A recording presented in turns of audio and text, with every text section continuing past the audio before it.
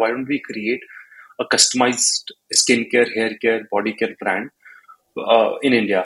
And what better way to do it than using Ayurveda? Because Ayurveda inherently believes that everyone is born with their own prakriti.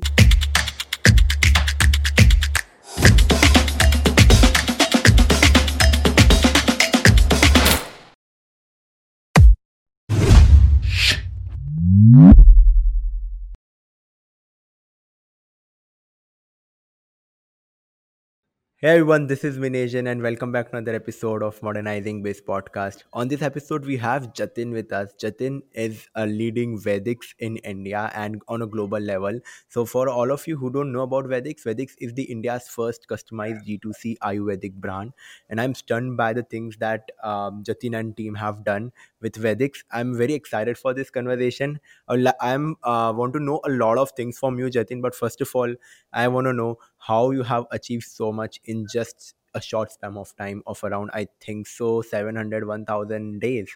In just 1000 days, you have done so much, gone to global, launched multiple brands. So how it is happened? What was in the back end done? Thanks, Manish, for covering that. I'm really honored to be to have established Vedics as a brand. So the journey really started, as you rightly said, about three and a half years back. And the inception, so the trigger was an experience we had with our media property. So we also run a couple of media properties where we publish articles and we also help launch other brands. And about 4 years Hmm. back, we launched this a few skincare brands there. And when we launch brands, we also measure the customers who use those brands, what was their satisfaction score with the products.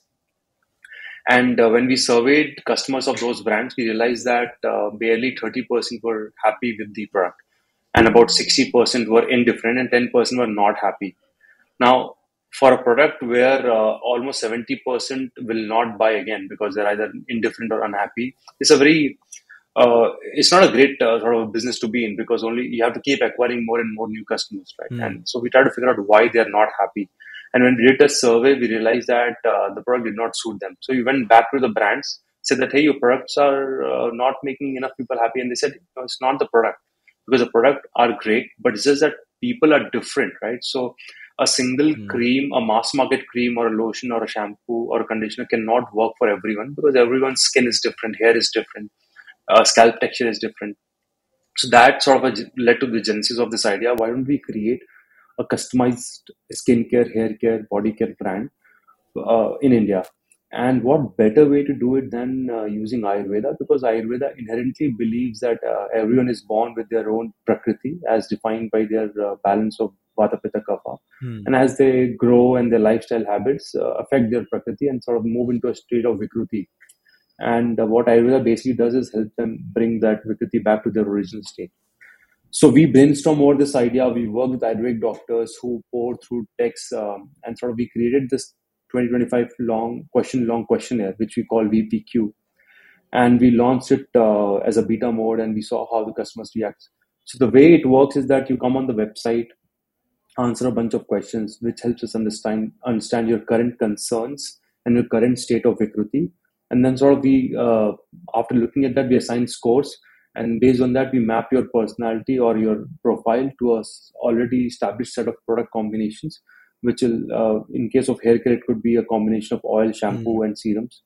In case of skincare, it will be a combination of cleanser, moisturizers, and an active. In case of body care, it will be a combination of body oil, body wash, and body lotion, and body scrub. And yeah, so that's how it works. We work with potentially hundreds of combinations. So while the number of SKUs are limited to about 40 or 50, in total number of combinations with those SKUs are in hundreds. So that's Hmm. how sort of we started. Um, yeah, so that was the genesis. And we saw great initial traction. And over the years, we have been able to build that into a substantial business. Amazing. So I want to know one thing, like that you touched the point that what happened is the customer retention in e-commerce, right? So e-commerce is going at a good pace, but what one thing is lacking in a lot of industry, not in a skincare, Ayurvedic body care market, but if you look at apparels, accessories, you name it, any industry in an e-commerce brand, a D2C brand, you realize that a lot of brands are struggling with their retention rate. Let's say 100 buys, 20 to 25 come back, and 25% is a very high retention rate, what industry talks about, as per my knowledge, right? So how a different industries can leverage customization, like what is the scope of customization that you have seen? Because of customization, Vedics have grown. So as per your knowledge, so what are the, like what is the scope of customization in e-commerce as a whole industry? Right. I think, see, that's a very valid point, Manish. And I think the right way to think about it is that customization is the only way to retain customers. Because think about your own experience. If you like the T-shirt or a face wash, Hmm. right, and it's most likely you'll go back and buy the same T-shirt because you just love the way it fit you. In our case, since we create products that are unique to each individual, it works for them. And once it works for them, there's very little incentive for the customer to move out of that product and try something else, because no one wants to sort of rock the boat when it comes to this personal care, skincare, hair care routines. And and it's very true in our.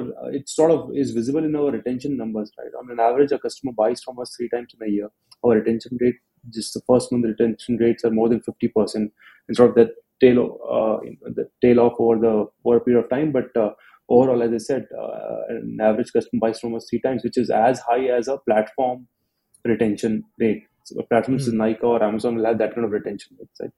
And the only reason we are able to achieve that is because of customization. So I believe that is the only way to really build long-lasting customer relationships. Now customization, you have done it, right? So a lot of, like, you're the first mover advantage, and you are the first among brand who started doing customization in D2C space. But customization is, from the outside feel, it's not feel so easy to do it, right? It's very tough to operate, to do the logistics, to look at the back end, to do the productions, right? So what are the challenges Vedics have faced at the initial time when you started off customization, and how you cope up with that? Oh, absolutely. It is not easy at all, because there are two elements to it. One is when you start a customization or customized skincare or hair care brand. As it is, when you start a new brand in D2C space, it is very difficult to get production at the low volumes that you need, right? For example, if I Hmm. start a shampoo brand and hair care brand and then go and tell a manufacturer, hey, give me 10,000 or 5,000 shampoos to start with, very few manufacturers will even entertain that kind of a request. For a customized brand, it means that I have to go even lower. So I want maybe 20, 30 SKUs even to start with. And Hmm. I only want maybe 200, 300, 500 units of each, right? So that was one of the biggest challenge that we had to face to get. Um, the second one was how do you build on the product? So while I will launch something which is customized for you, but I might have missed certain aspects of this customization, which I'll get I need data from the customers to make sure that what I've created is actually working for them. So it's a heavy Hmm. amount of tech dependency. So in a way, we are a tech first company and ops first company, right?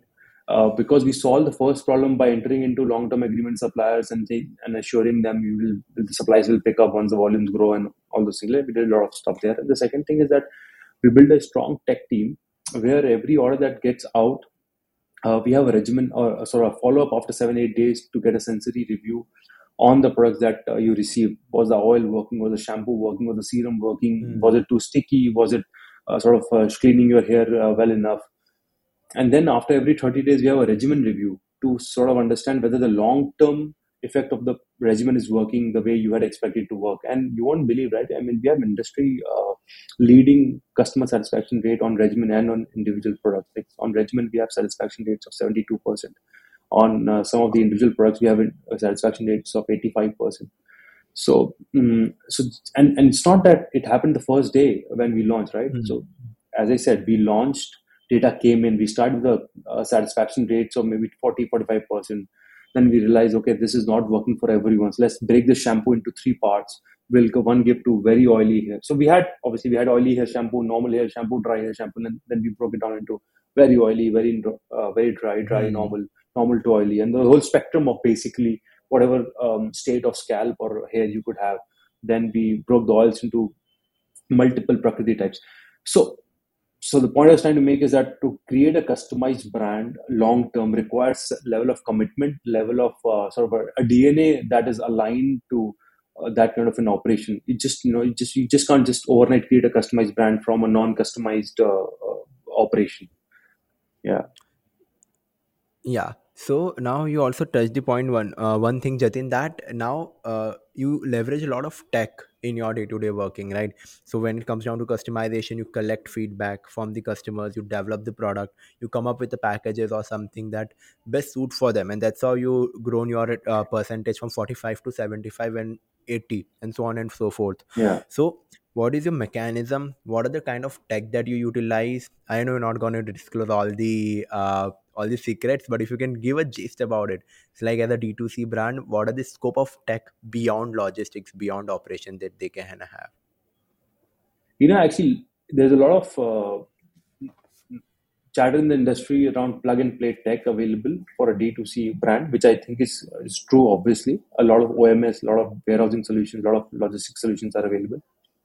But for us, given the nature of the operation that I just explained to you, we had to build our tech stack from the beginning. And we are one of the only probably personal care brands who have a CTO in house and have a strong tech Hmm. team. So there's an Wow. internal software that we have built that not only acts as our OMS and WMS, but also acts as our CRM and our basically data stack.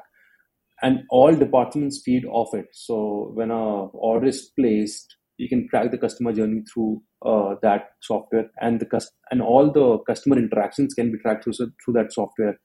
And that software has a direct feed into R&D. So we have an in-house Hmm. R&D team, by the way, which is headed by industry veterans.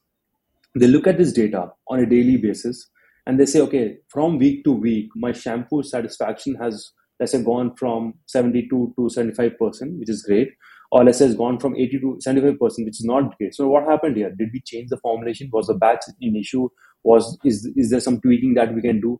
So there's this constant effort that happens at the tech. So tech basically is the bedrock of innovation in this company, right?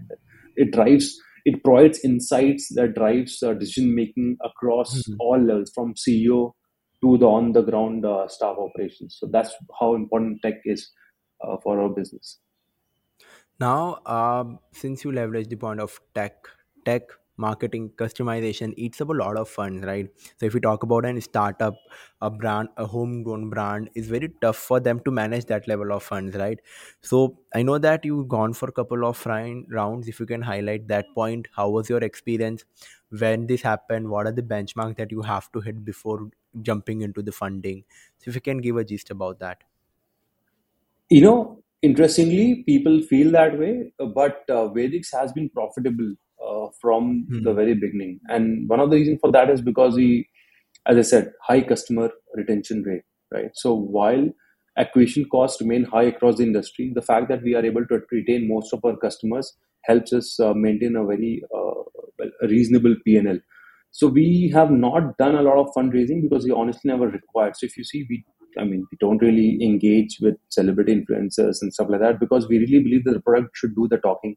And if you actually Perfect. experience the whole Vedic's experience, you will realize that how unique and well, unique it is to you and to each and every one of our customers, right? Hmm.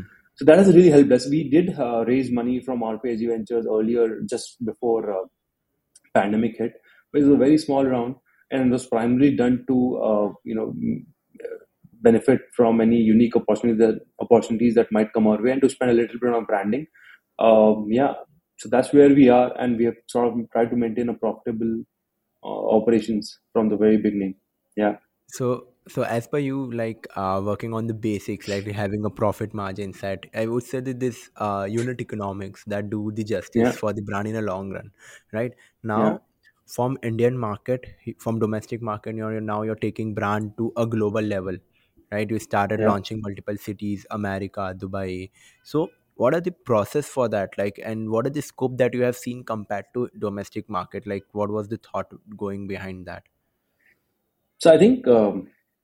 See, it's not easy, obviously, because you got to really understand the nuances for of each market as Hmm. far as regulatory is concerned. So each market has its own set of regulations around personal care and cosmetic product, which you have to sort of be aligned with from a product perspective. So it was a learning curve for us, but over the last 6 months, we've been able to do that. I think the scope is immense.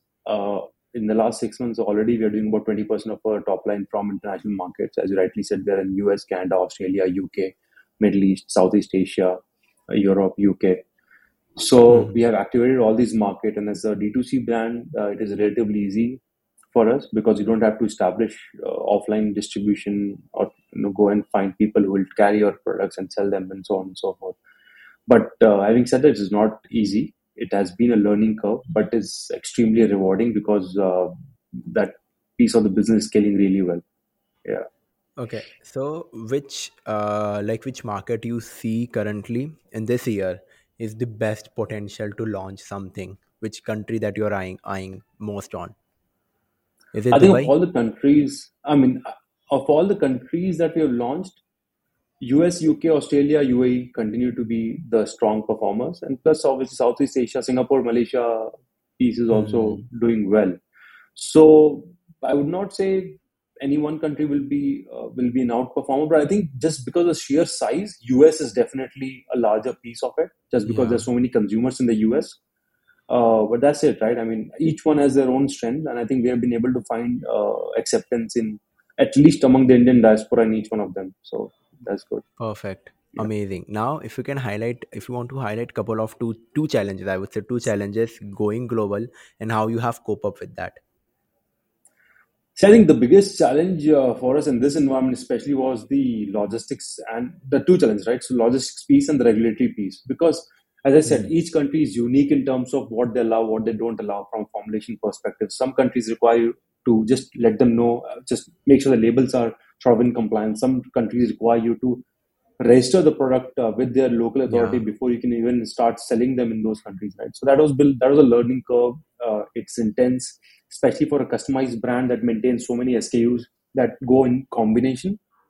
It was a tough tough thing to crack, but I'm very glad that we were able to do that. Second is logistics, because as you might have sort of followed over the last couple of years, ever since Hmm. pandemic hit, the cost of freight has gone up significantly, especially from east to west, because of low capacity on ports and an Hmm. increase in oil prices and stuff like that. Right? So that was a bit of a challenge because it affects the PNL directly. However, so while we built it on the higher base, now we are seeing some prices going down, its capacity being opened up because of slowing global economy. So that is, in a way, very ironically, helping us. While the global economy is on a sort of a slowdown mode, it is helping Hmm. us because the freight rates are going down, fuel prices are going down. So yeah, let's see where this leads us to. Amazing. Yeah, I'm super excited for that as well. But yeah. now you touch the point, the fret. So you're getting advantage over the reduced cost in the market. So how you're leveraging, how you penetrating the market. If you want to cover the global marketing strategy of FedEx, so how you target, you don't onboard a big celebrities. A lot of brands that have been proliferated in a short span of time use a lot of big celebrities. They got a good push. They infuse a lot of money. Got couple of rounds. It's a pretty sorted journey that we seems, right, it seems. But for brand like you, with a very less amount of money spent on the celebrities and the big faces, what was your strategy going to global and getting into the minds of audience?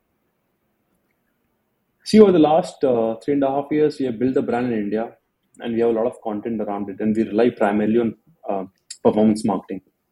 So when we Hmm. take the same sort of a setup to a country like US, and we target Indian diaspora, the content that we've already created sort of resonates with that audience, and that helps us at least get the initial traction and push it a little bit further. So that has been the playbook sort of so far, and I think that is. And once, as I said, it all comes down to the product itself. Hmm. Once we are able to get into the hands of the customer and they'll like it, they just continue to buy it, which is great for us because which means that we have to spend that much less. And yeah, so that has been the playbook, and we really never have felt the need. Sort of, we have missed a big celebrity um, for the brand. I'm not saying that the brand would not benefit from it. I'm just saying that so far we have been able to manage without that. Yeah. Amazing. Towards going to the end of the conversation, Jatin, like in a short span of time, you touch a lot of great points. The one thing that I'm really fascinated about this is that you have done your positioning, right? So you talked about that product to do all the justice, right? So now a new brand, if want to enter, in any space in a D2C industry. So again, it's kind of a very crowded. How they can have their unique selling proposition, like if they want to take some formula from your journey, so what would be what formula you would give to a new beginner or a startup who planning to launch something in this space? So I think irrespective of the category you're launching in, it's very important to have, well, I mean, it's cliche to say it, but really you have to have a unique differentiator which offers a Hmm. 5 to 10x improvement over whatever else the customer might anyways buy, right? Just launching another brand in the same category with the same USP will probably not help. And what will end up is you'll end up spending a lot of money in pushing the product, which will generate a lot of sales. But the moment the money sort of the spend stop, sales will stop. And we've seen this play out again and again in the market. It is very, very important to have a unique perspective on that offering so that it can offer at least a 10x incremental benefit to the customer. Only then, there's something there. Otherwise, keep looking, I would say. Yeah. And don't launch a new product or else, right? Yeah. Yeah. Yeah. So Absolutely. So now one last question, Jatinder. This is my favorite, and I ask a lot of entrepreneurs and founders. So, what Vedics in year 2033 will look like for you? So I think what we want to grow into is this global Ayurvedic beauty and personal care brand that integrates a customer journey online to offline. So when I say offline, I mean that a customer should be able to talk to an Ayurvedic Hmm. doctor, get their doubts cleared, get recommendations, sort of buy products that are suited to them across personal care, if possible across nutraceutical. Sort of a single place for all your concerns that could be sort of attended through an Ayurvedic approach. So whatever can be done through Ayurveda, we want to be able to offer that at global scale. So that's where the brand vision is. Yeah. Amazing. Thanks a lot, Jatin, on being on the show. It was really nice conversating with you. And trust me, the work that you guys are doing are literally going to kill it. And super excited for your next 10 years journey. Thanks a lot. My pleasure, Minesh.